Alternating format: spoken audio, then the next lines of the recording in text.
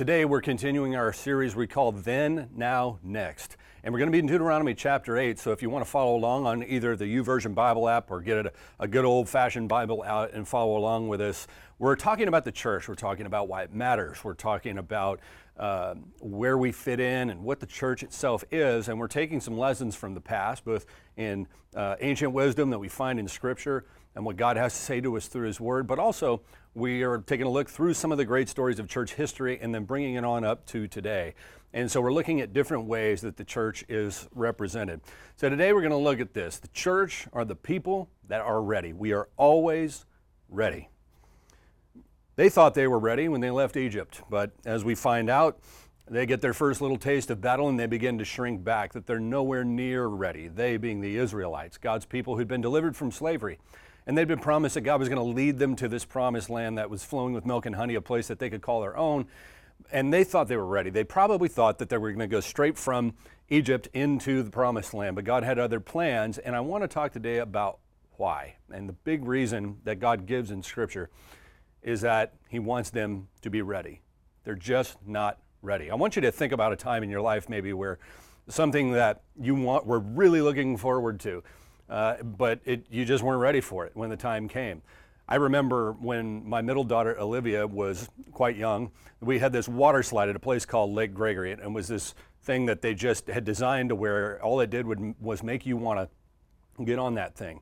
And so you looked forward to, as a little kid, being able to hit that mark, that height requirement that allowed you to go on, or maybe you did the same kind of thing at Disneyland or whatever. And so year after year we would go to the same water slide and she would have her heart broken because she was never tall enough. I remember going to the DMV on my 16th birthday and arriving there with all this enthusiasm, with all this joy in my heart that I was finally going to be able to drive a car, only to find out that it happened to be Columbus Day and the DMV was closed. So you get to these little milestones in your walk with Christ as well.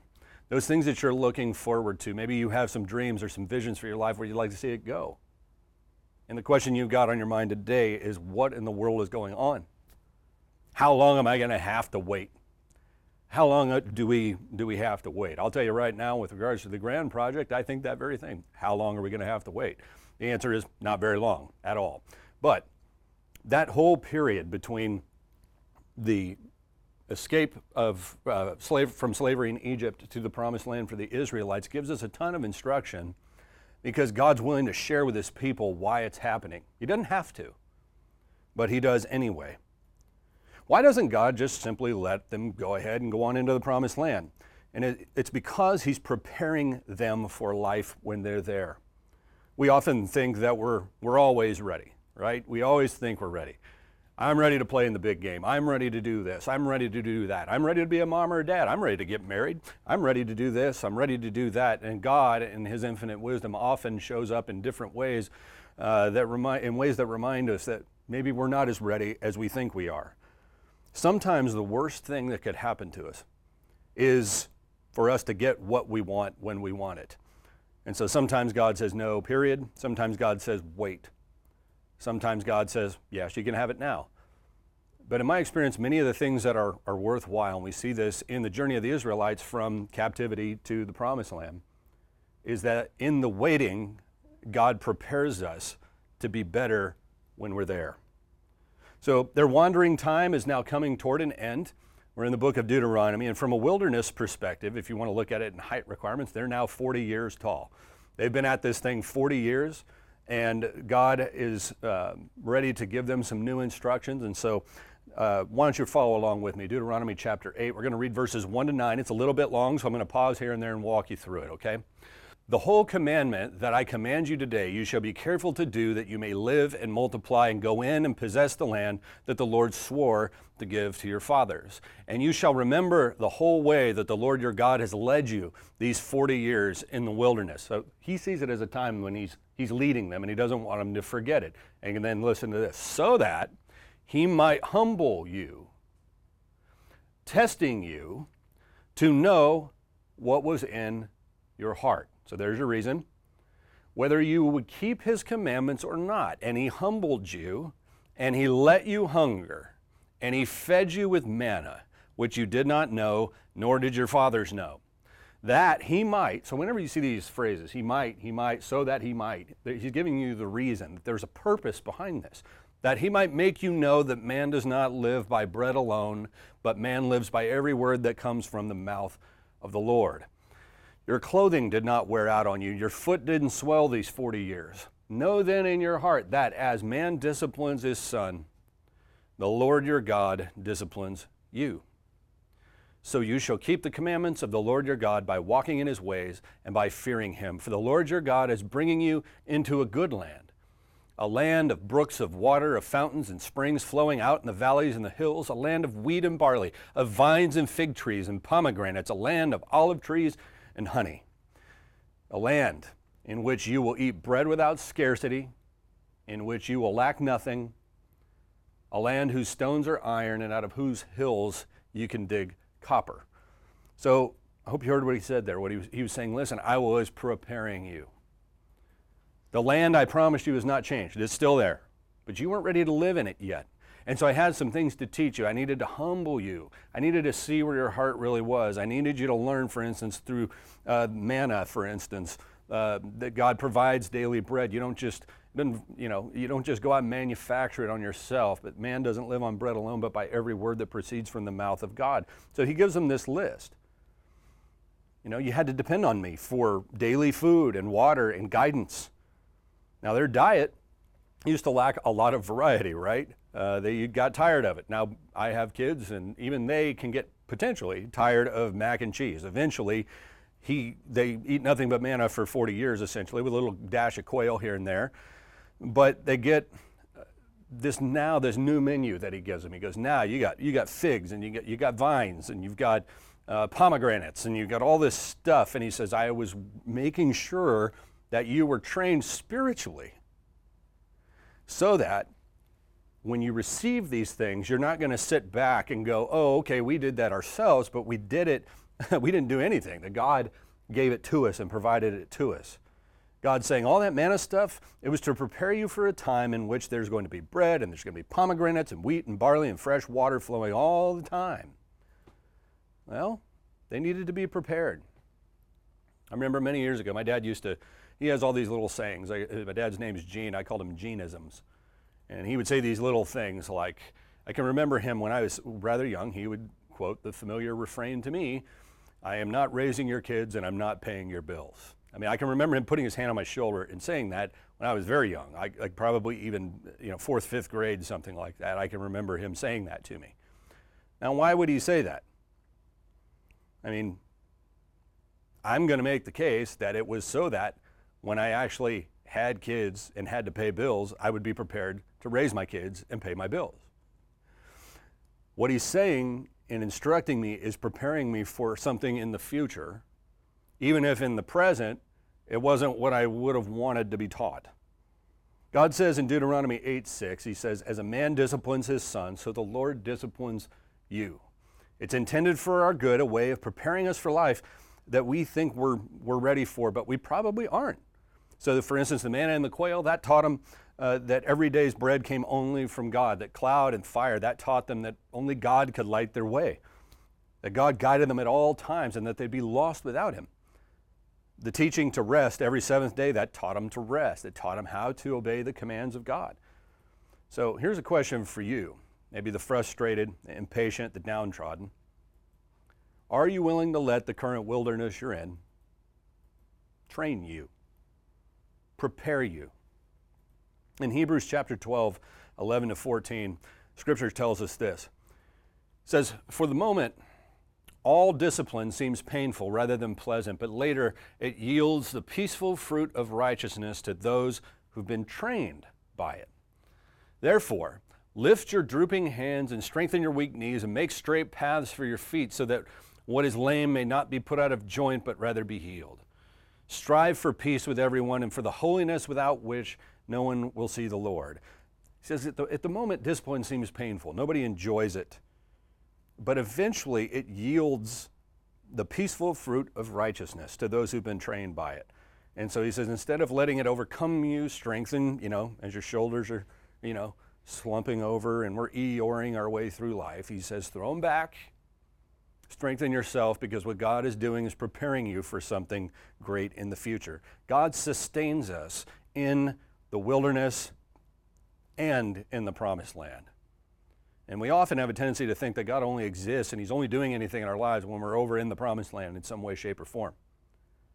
But in fact, He's with us all the time. And sometimes the time when we could feel closest to God is when we're out there in the wilderness and we don't even realize the many ways that He's providing for us, that He's guiding us on a daily basis, the ways that He's helping get us through all of these different things that we're going through in the current moment. When we teach our kids how to drive before letting them go out on their own, that's a good idea. Some of them aren't very good even after we've trained them. But once we train them, they have a much better chance of being out on the road and being a fairly constructive, non-fatal driver. And it isn't just to make their lives miserable, it's to prepare them for life behind the wheel. It's more important that they follow the road rules when they're actually out driving the car. And so whether we prepare, okay, and what we prepare for is often going to determine whether the promised land is a blessing or a curse to us. I want to say that again. Whether we prepare and what we prepare for will often determine whether the promised land is a blessing or a curse to us. So here's another question for you. Are we preparing for our promised land? Or are we trying to build our own promised land in the middle of the wilderness somewhere? It's important to prepare for life in both the wilderness and the promised land. In Hebrews chapter 5, a little bit earlier in the book, he's talking about people who should have received the message and been able to understand some spiritual truths. And he says this. He says about this, and he's talking about the deeper mysteries of Christ. And he wants to be able to tell them more advanced things about the gospel and how it works and how it changes their lives and transforms them. He says, about this we have much to say, and it's hard to explain since you have become dull of hearing. For though by this time you ought to be teachers, you need someone to teach you again the basic principles of the oracles of God. You need milk, not solid food, for everyone who lives on milk is unskilled in the word of righteousness, since he is a child. And then get this, but solid food is for the mature, for those who have their powers of discernment trained by constant practice to distinguish good from evil. Constant practice. The ability to discern good from evil comes from practice. You might even say preparation. Now, as I hold this in my hand right here, this is, some of you will recognize this, this is a cell phone. And it's an iPhone, okay? Now, my folks, who are very wonderful, godly people, only had a flip phone till very, very recently. And so when they got one of these so-called smartphones, whenever that's around, they can try to learn it on their own, but it's going to be very difficult for them. They have me, they have my wife, they have all three of my kids, all have phones and have been trained through practice how to use it. So if I could, I might bring somebody here who's never seen one of these, never used one, an elderly person, somebody who's new to this kind of gadget, right? And I could bring it up and everything and just say, okay, here you go, and sell it to them or give it to them and then walk out of the room and assume that they'd be good. And you get home and you're really excited to be able to use it, but you can't because you haven't trained for it, right? You haven't used it before. But the more you get to use it, that's why they call it a smartphone, I think. You get smarter as you use it. But you're sitting there and you're just going through it, and by the time that you spend a couple of weeks with it or whatever, all of a sudden, you know what? Hey, this really is helpful. Hey, I didn't know you could do that. Hey, you know. And I think what we do is we get here into the spiritual realm, and we think that all that stuff ought to just be given to us, that we ought to just through osmosis know how to handle immense blessing from God, know how to handle children for the first time, know how to handle something like we're going through right now with COVID-19 and other things. In reality, what we could be experiencing right now is some sort of wilderness period that God is using to prepare us for something amazing. And so if we learn that not to scorn those periods of time, but instead to embrace those as times of training by God, we might be shocked at the things He might do. God's aim has always been the same. He wants to cultivate a people whose hearts are fully devoted to Him, fully given over to Him, so that He can bless them and that He might be with them. I want to call your attention to these words from Scripture. This is where Deuteronomy 8 goes afterwards. He says, so you shall eat and be full.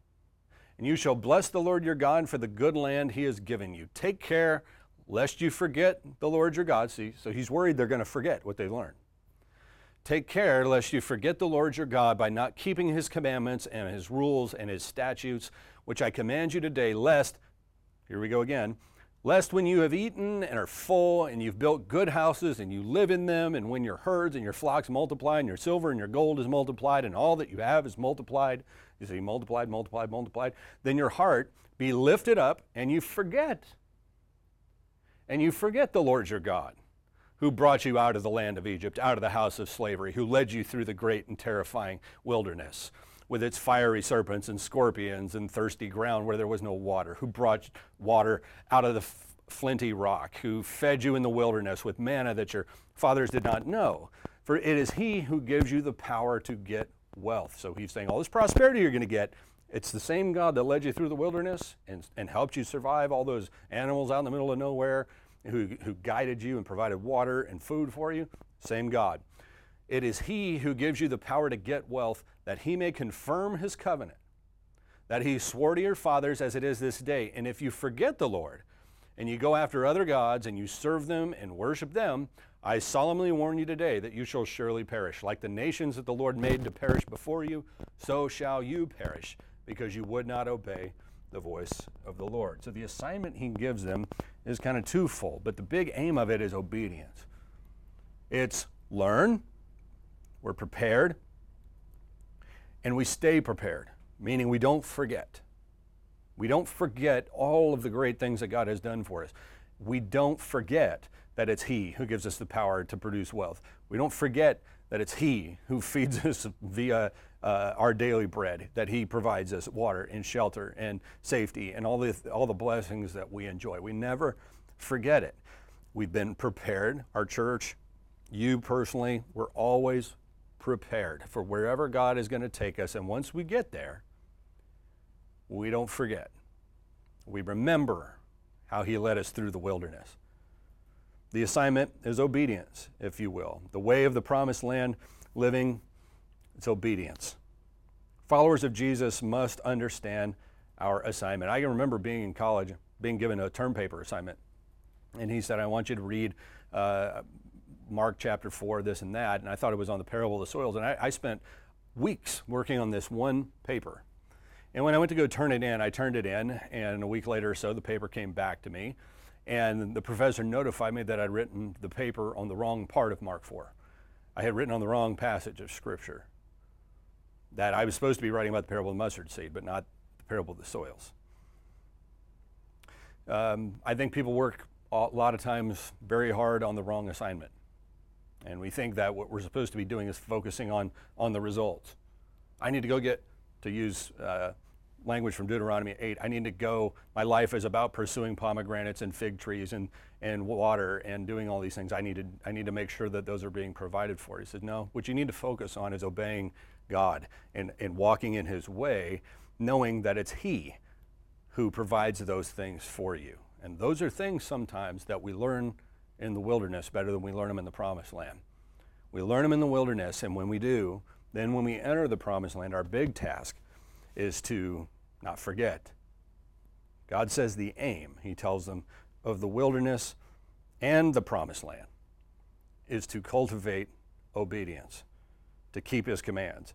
And so we need to aim our preparation there. We need to also be preparing for our final promised land, the life that awaits us in eternity. You know, when we get married, we do all sorts of things. If, you know, I have young couples coming to me that want to get married and they're on diets and they're, you know, he's showering a lot. And you have all of these things going on that they're trying to do to prepare themselves for the big day. They're calling the florist and they're calling their third cousin once and 15th removed to see who they have never talked to make sure that they're at the wedding. They're getting their hair cut. They're doing all of these things, okay?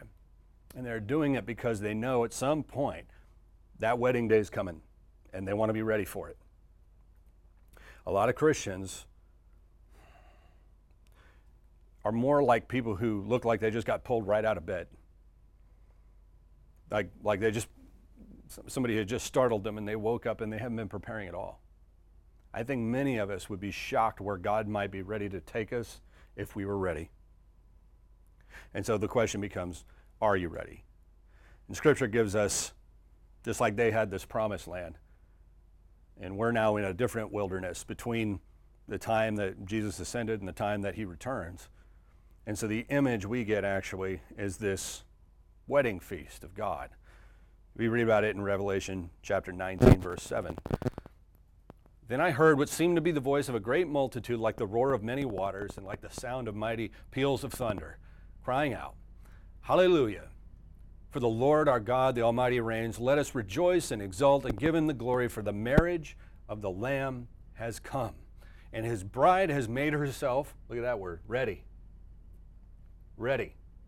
It was granted her to clothe herself with fine linen, bright and pure, for the fine linen is the righteous deeds of the saints. There's that obedience language again. Right now, in the current wilderness we're in, this is a great time for us to be preparing for that day, for our, if you will, our spiritual wedding. The day that the great wedding banquet of the Lamb takes place. In the wilderness we're in, it's easy to kind of get discouraged. It's easy to kind of let our minds wander. It's easy for us to go, oh man, why is this happening to me? Why can't we just go into the promised land? Well, I'm hoping that as we look at Deuteronomy chapter 8, that we'll get a little bit better sense for why, at least in their world, God had some things to teach them. And I got to believe that he's got some things to teach us as well. Whether it's the COVID-19 wilderness or the wilderness you were in before it or the one you may go through after it's over. God is making us ready.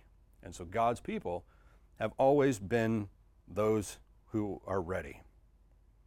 So when we take the Lord's Supper, like we're going to do here in just a moment, we take it with unleavened bread. That's a tradition that's gone on a very long time. And the tradition, it's bread and cup representing the body and blood of Jesus. But that piece of bread traditionally is unleavened. And the reason is they were told not to leaven their bread when they were leaving Egypt, the night that the Passover took place and God came through and delivered them out of Israel.